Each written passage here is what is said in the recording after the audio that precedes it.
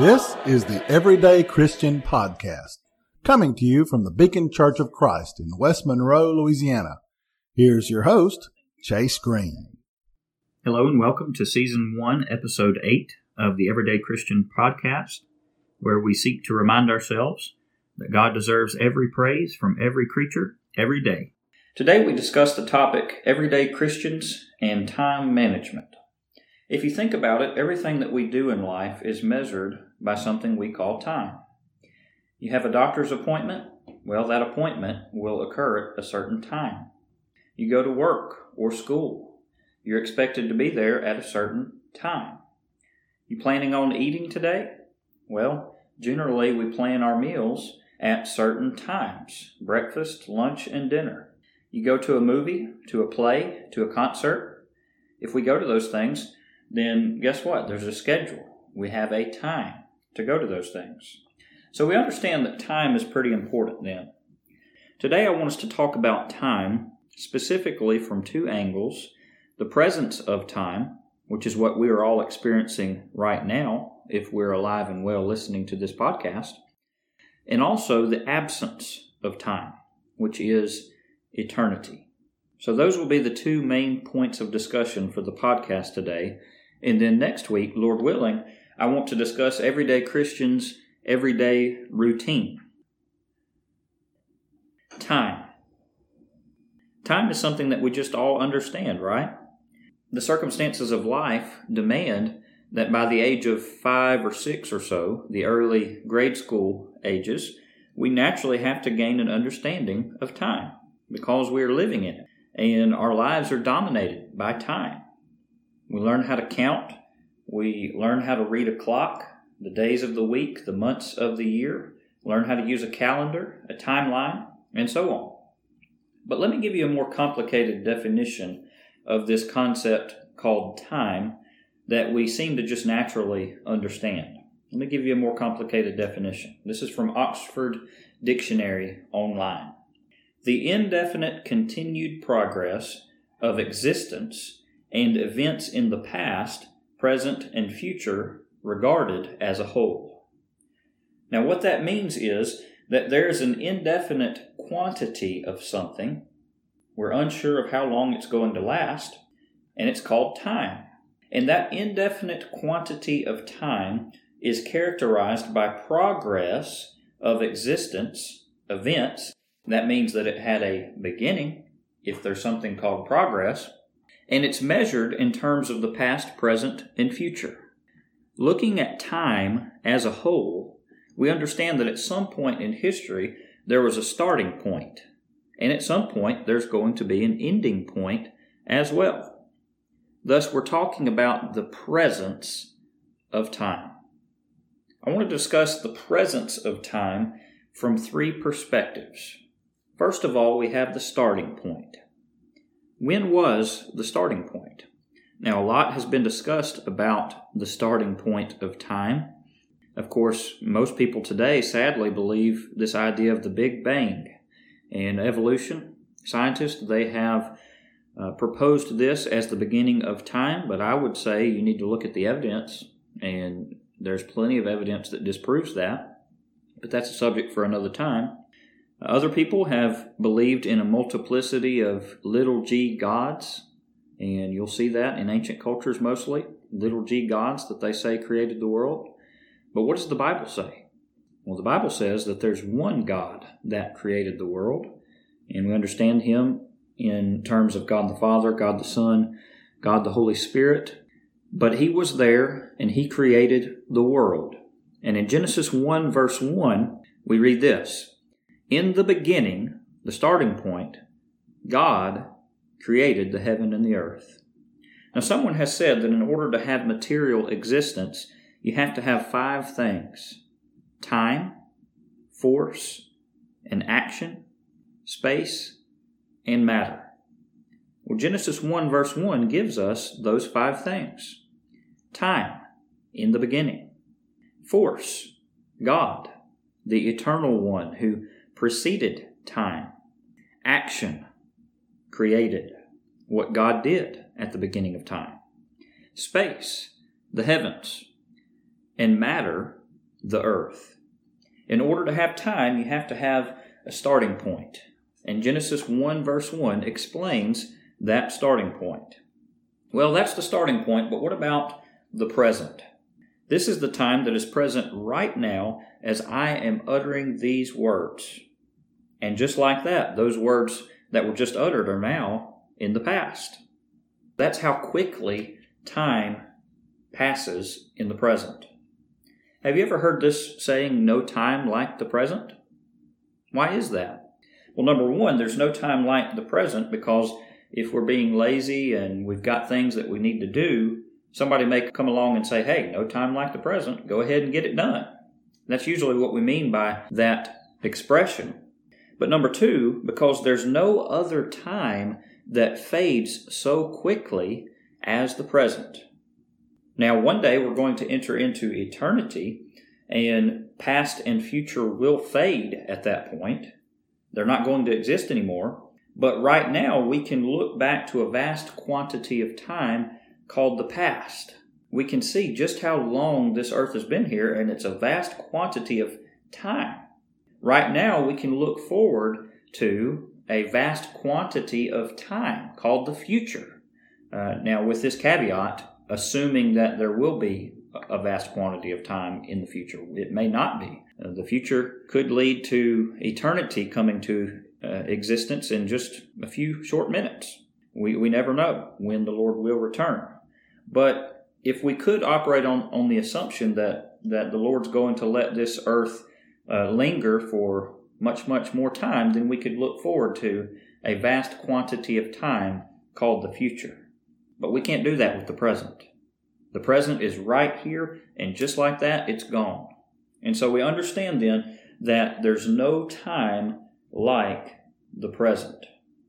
Now, when it comes to your spiritual life, your salvation, or lack thereof, you need to understand that absolutely there is no time like the present. If you are not right with God, then you need to fix this ASAP, pronto, immediately. Incidentally, the word immediately is used in the Bible when people obeyed the gospel because they understood the urgency of it. They realized that their present was rapidly fading into past, and they didn't know how long their future was going to be. They didn't know how much time they had left. And so they understood it was urgent. They needed to obey the gospel immediately. If you have never obeyed the gospel, then please understand that Jesus one day will return in flaming fire, taking vengeance on them that know not God and obey not the gospel of our Lord Jesus Christ, 2 Thessalonians 1 verse 8. And so I would encourage you to contact me. You can message me. You can email me. And my email is in the show notes of this podcast.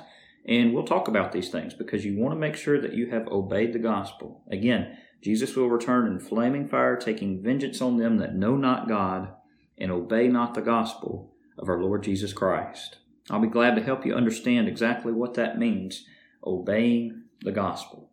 So we've talked about the past, we've talked about the present. Now let's talk about the future. The future is where we're headed. As I'm speaking this, 5 seconds from now, 4 seconds, 3, 2, 1 second from now is my future. But again, just like that, those 5 seconds have come and gone. It comes to a point of present, and then it comes to the past. You see how quickly time passes. Now, understand this. My future, as I'm recording this, will be my past by the time you're listening to this. At least a portion of my future.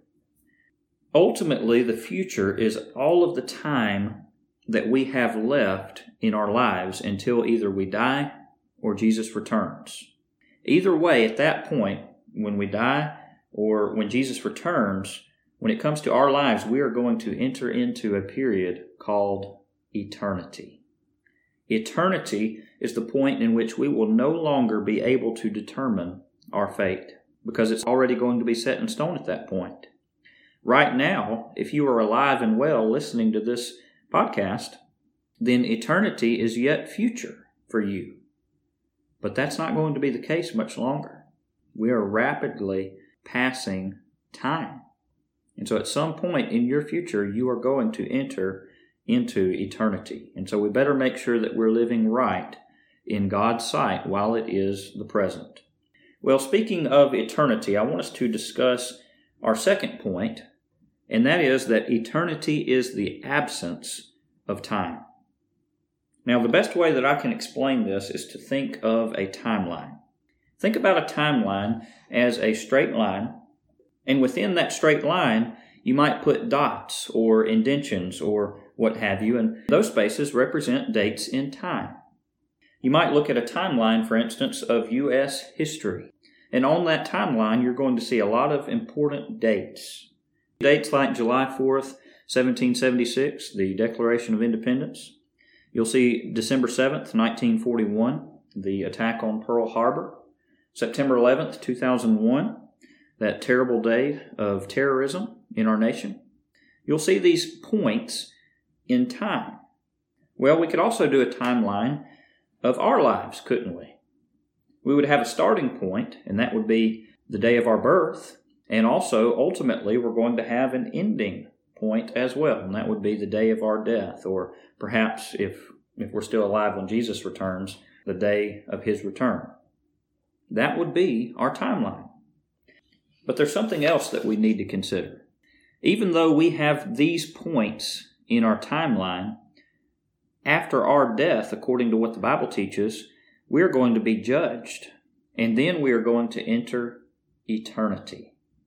Thus, if I'm looking at my timeline, and if you're looking at your timeline, you have this straight line with a beginning point, you have all these different points, important dates in the middle, and then you have this point called death. Well, at that point called death, I would add an arrow. And the reason for that is because we're headed towards something else called eternity. We will eternally exist in either heaven or hell. And so there's an arrow there on your timeline representing the fact that it doesn't end. Now let me ask you this. Should we put an arrow on the other end of our timeline? That is, should we put an arrow where our birth is, thus expressing eternity in that direction? Well, the answer to that is no. Why is that? Because we had a beginning. Now, what about God?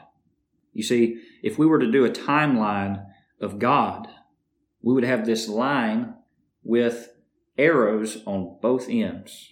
And that line would represent the fact that God has always existed. Yes, we are going to always exist in one direction, eternity, in heaven or hell, but we had a beginning point. God didn't have a beginning point, and so He has eternally existed in both directions. That's why in the Bible we have this phrase called the I am, and God is calling Himself the I am, literally the eternally existent one, and we can't use that phrase for ourselves. We can't say, I am the I am. That's what God said, but we can't say that. God can say that because He has always existed. That's why, in fact, He could create the universe. And only God could create the universe, because in order to have something, you have to have someone to create something. Now, we understand that in terms of a watch or a cell phone or a car or a house. In order to have those things, you had to have someone who created those things. But sometimes scientists will refuse to admit the obvious truth that in order to have all this beautiful creation around us, we had to have someone create us. And that is the Creator, God. In order to have this world that is bound by time, we had to have somebody else, God, who is not bound by time. So we have this idea of eternity.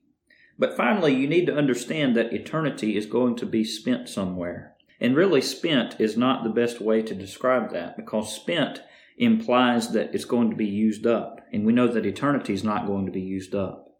Eternity is going to be forever, everlasting. Hebrews 9 verse 27 says, It is appointed unto men once to die, but after this, the judgment.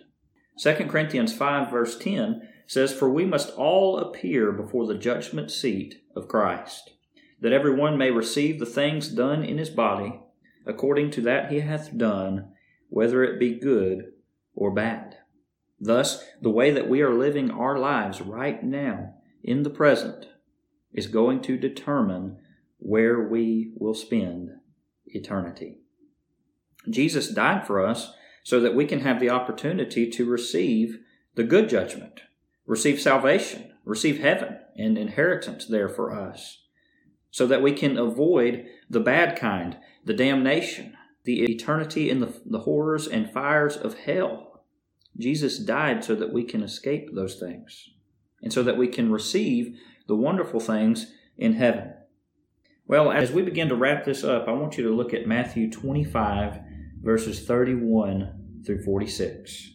Matthew 25, verses 31 through 46, and I'll just read this. It says, "When the Son of Man shall come in his glory, and all the holy angels with him, then shall he sit upon the throne of his glory, and before him shall be gathered all nations, and he shall separate them one from another, as a shepherd divideth his sheep from the goats. And he shall set the sheep on his right hand, but the goats on the left. Then shall the king say unto them on his right hand, Come, ye blessed of my Father, inherit the kingdom prepared for you from the foundation of the world. For I was an hungered, and ye gave me meat. I was thirsty, and ye gave me drink. I was a stranger, and you took me in. Naked, and ye clothed me. I was sick, and ye visited me. I was in prison, and ye came unto me. Then shall the righteous answer him, saying, Lord, when saw we thee an hungered, and fed thee, or thirsty, and gave thee drink? When saw we thee a stranger, and took thee in, or naked, and clothed thee? Or when saw we thee sick, or in prison, and came unto thee? And the king shall answer and say unto them, Verily I say unto you, inasmuch as ye have done it unto one of the least of these my brethren, ye have done it unto me. Then shall he say also unto them on the left hand, Depart from me, ye cursed, into everlasting fire, prepared for the devil and his angels. For I was an hungered, and ye gave me no meat. I was thirsty, and ye gave me no drink. I was a stranger, and ye took me not in. Naked, and ye clothed me not. Sick and in prison, and ye visited me not. Then shall they also answer him, saying, Lord, when saw we thee an hungered, or athirst, or a stranger, or naked, or sick, or in prison, and did not minister unto thee? Then shall he answer them, saying, Verily I say unto you, inasmuch as ye did it not to one of the least of these, ye did it not to me. And these shall go away into everlasting punishment, eternity in the punishment of hell. These shall go away into everlasting punishment, but the righteous into life eternal. Eternity with spiritual life in heaven. Those are the two options. It is our duty to God, and it's really our duty to ourselves as well, to save ourselves from this untoward generation. Acts 2 verse 40. This crooked, this perverse, evil generation, we've got to save ourselves from it. Not in the sense that we can earn it. Not in the sense that we could do what Jesus did for us, but in the sense that we can respond to what Jesus did for us by obeying His gospel. Now, I say all of that to say this. Time is the most precious resource on this planet. Forget water for a moment. Forget food for a moment, but think about time.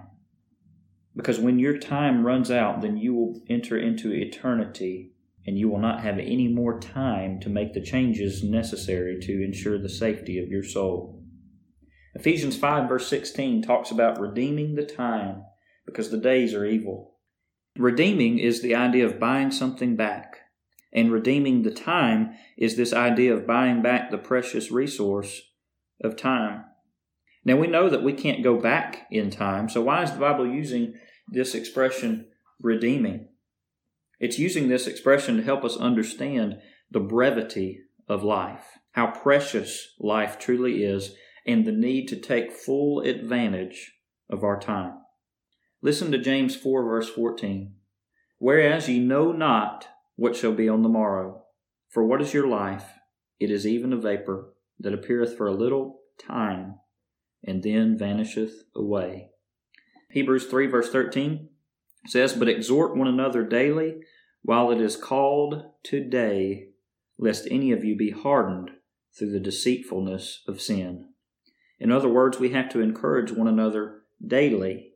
Notice the element of time, while it is called today, because in the passage of time, if we aren't careful, we can harden our hearts to sin. And ultimately, when time runs out, we're going to pay the price for that. Spiritual death, Romans 6, verse 23. We have to pay attention to our time. We have to take advantage of our time. We have to manage our time, not squander our time. And so we need to focus on doing the Lord's work, making our lives right by obeying the gospel and continuing faithfully to it. When sin does creep back in, then we need to take the time to root it back out. Because if we don't, then our souls are going to be in jeopardy again. Let's make the most of our time as everyday Christians. Well, the next episode of this podcast, as I said earlier, we're going to discuss everyday Christians' everyday routine as we discuss further how we can best use our time. Thank you for listening to this podcast, and I hope that you found it worth your time.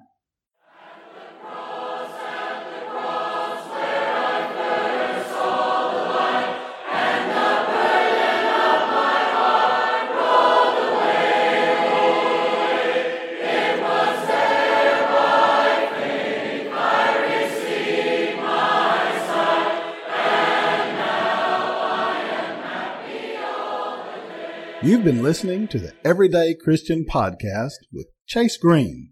As always, remember, God deserves every praise from every creature every day. Be steadfast, unmovable, always abounding in the work of the Lord. Stand firm in your resolve to be an everyday Christian.